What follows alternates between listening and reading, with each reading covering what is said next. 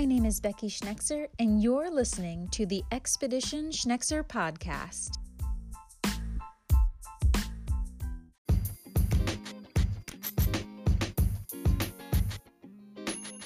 Hello, everyone. In this episode of Expedition Schnexer, I thought it was about time that I share a story from the Peruvian Amazon this summer. I know I've been hinting about it. I've been talking to different people about my experience this summer and what I'm doing with it for classrooms worldwide, but I really haven't shared any of the stories, any of the really exciting, perhaps less science-y stories from the field. So I thought I'd go ahead and kick off this series of stories from the Amazon with one of my favorites. So while I was in the Amazon, one of my tasks was to collect 360 imagery of Xinay-Tinpixca, which is the thermal river system that we were studying. So for 2 days during the field season, I was partnered with Wesley Della Vola, who is amazing.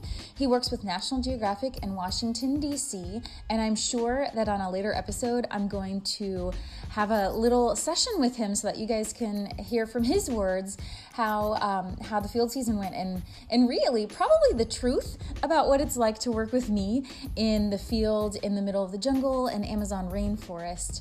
So stay tuned for that. That's definitely going to be an episode coming up. But one of my favorite stories was when we were collecting 360 imagery along the river. And just a little background, 360 imagery, you use a 360 camera, and what it does is take a picture in a huge circle, right? So 360 degrees, it can see all around it. So basically, our task was to take photos and hide from the camera while we triggered it to take these images. And sounds easy enough. You know, I have an app on my phone that triggers the camera. I can stand quite a distance away and take the picture no problem while hiding somewhere in the vegetation or around the corner behind a rock. Well, it wasn't long before Wesley and I found out that that sounds really, really easy, but in the middle of the jungle, the Bluetooth connection between my phone and the camera required me to sort of be within 2 to 3 feet, maybe sometimes 4 feet away from the camera. So I had some amazing hiding spots, and Wesley was able to take some really, really cool shots of me hiding from the camera along the way. But one of the times that I had to hide from the camera was in some dense vegetation. So that particular day, I made the ever so bright decision to wear a robin's egg blue colored top when trying to hide from a 360 camera in the jungle. So that particular day was rather difficult for me to hide because my shirt was so bright. So I had to be very, very creative. So one of our shots, I needed to crawl pretty deeply into some vegetation in order to hide from the camera. Well, that sounds great. I'm really not afraid of creepy crawlies, so that wasn't an issue. Climbing wasn't an issue. I thought it was actually super fun to try and climb up into some vegetation. What I didn't account for was the fact that certain pieces of vegetation are quite thorny. So in this particular shot, I climbed into some vegetation. I was very smug, very proud. I was such a pro at 360 imagery and hiding from the camera by this time. And it was very soon that I realized I was completely stuck. My shirt was stuck in the thorns. My pants were stuck in the thorns. My hair was stuck in the thorns. And I was trying to figure out how in the world I was going to get myself out. I had finally basically resigned myself to needing to ask Wesley, my field partner, to get me out of the vegetation, which I thought was going to be quite embarrassing. Well, it just so happened that at this moment as well, I started hearing one of the oddest sounds that I had heard thus far in the expedition. It kind of sounded like a lightsaber, but the problem is it was right near my ear. So I was hearing this voom, voom, voom sound in my ear, and I wasn't quite sure what it was, of course, and within a matter of seconds, I had convinced myself that it was a jaguar and I was about to get eaten and it was going to be just the end of the world, but that's okay because, and these are the thoughts that were running through my mind. I convinced myself like it was totally fine because at my funeral, people would talk about, she passed away doing something she was passionate about. She loved doing that. So, a full circle and all those great like feel-good stories that you sometimes hear at funerals. I'd also convinced myself like it was totally fine because this particular shot that I was getting was going to be so awesome, so great for the project, and it would be fine because Wesley would find out that I had died. He'd see my body and he'd be sad for a second, but then that's okay because he would find my phone and he would find the camera, and this really, really awesome image was going to be used for some great curriculum and projects for the Boiling River Project. So it was totally fine.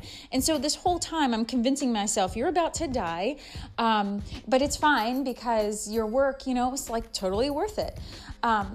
So I no longer was worried about the embarrassment of having to ask Wesley to free me from the vegetation. I just incredibly hulked myself out of it. And I don't even know, adrenaline, I guess, took over and I pulled myself out of the vegetation. My hair was a crazy mess. I could not care less. I would not have cared if all my hair came off at that point because I did not die. I did not get eaten by a jaguar and everything was totally fine. Well, what I didn't know was that Wesley had also heard the same noise and was also terrified. So we quickly walked our way out of this area, to what we referred to as our safety zone. And we were trying to figure out between the two of us, what do you think that was? I don't know. Did we almost die? And I shared with him, I'm pretty sure that was a jaguar. That's not good. We're going to have to go back and find out what that was. We're going to have to tell Andres and share with the field team. So later in the day, we finally make it back to base camp. And I believe it was after dinner and the field team was gathered around our solar-powered lanterns, just kind of talking about our day, talking about sharing different stories and things that happened.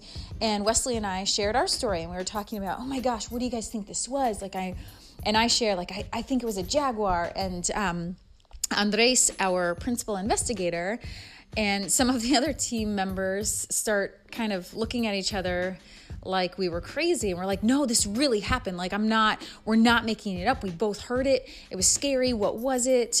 Should we not go to that area anymore? And that is when Andres shares with us that it was a hummingbird. And basically everyone starts laughing at us, which is totally fine.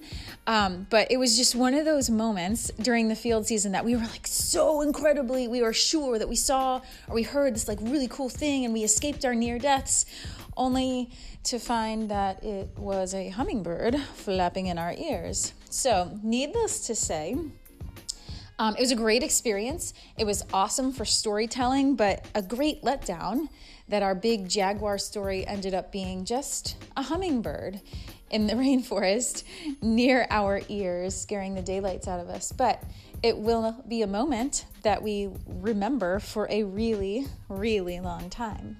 So, my friends, I hope you enjoyed my first release, my first official story from the field that's not too science-y. And I hope you'll tune in later because there are so many other stories for me to share with you. And I can't wait to have Wesley and other team members come on in and share their stories with all of you so that you can hear different aspects of the field season from other people's perspectives. So until then, my friends, I'll catch you on the flip side.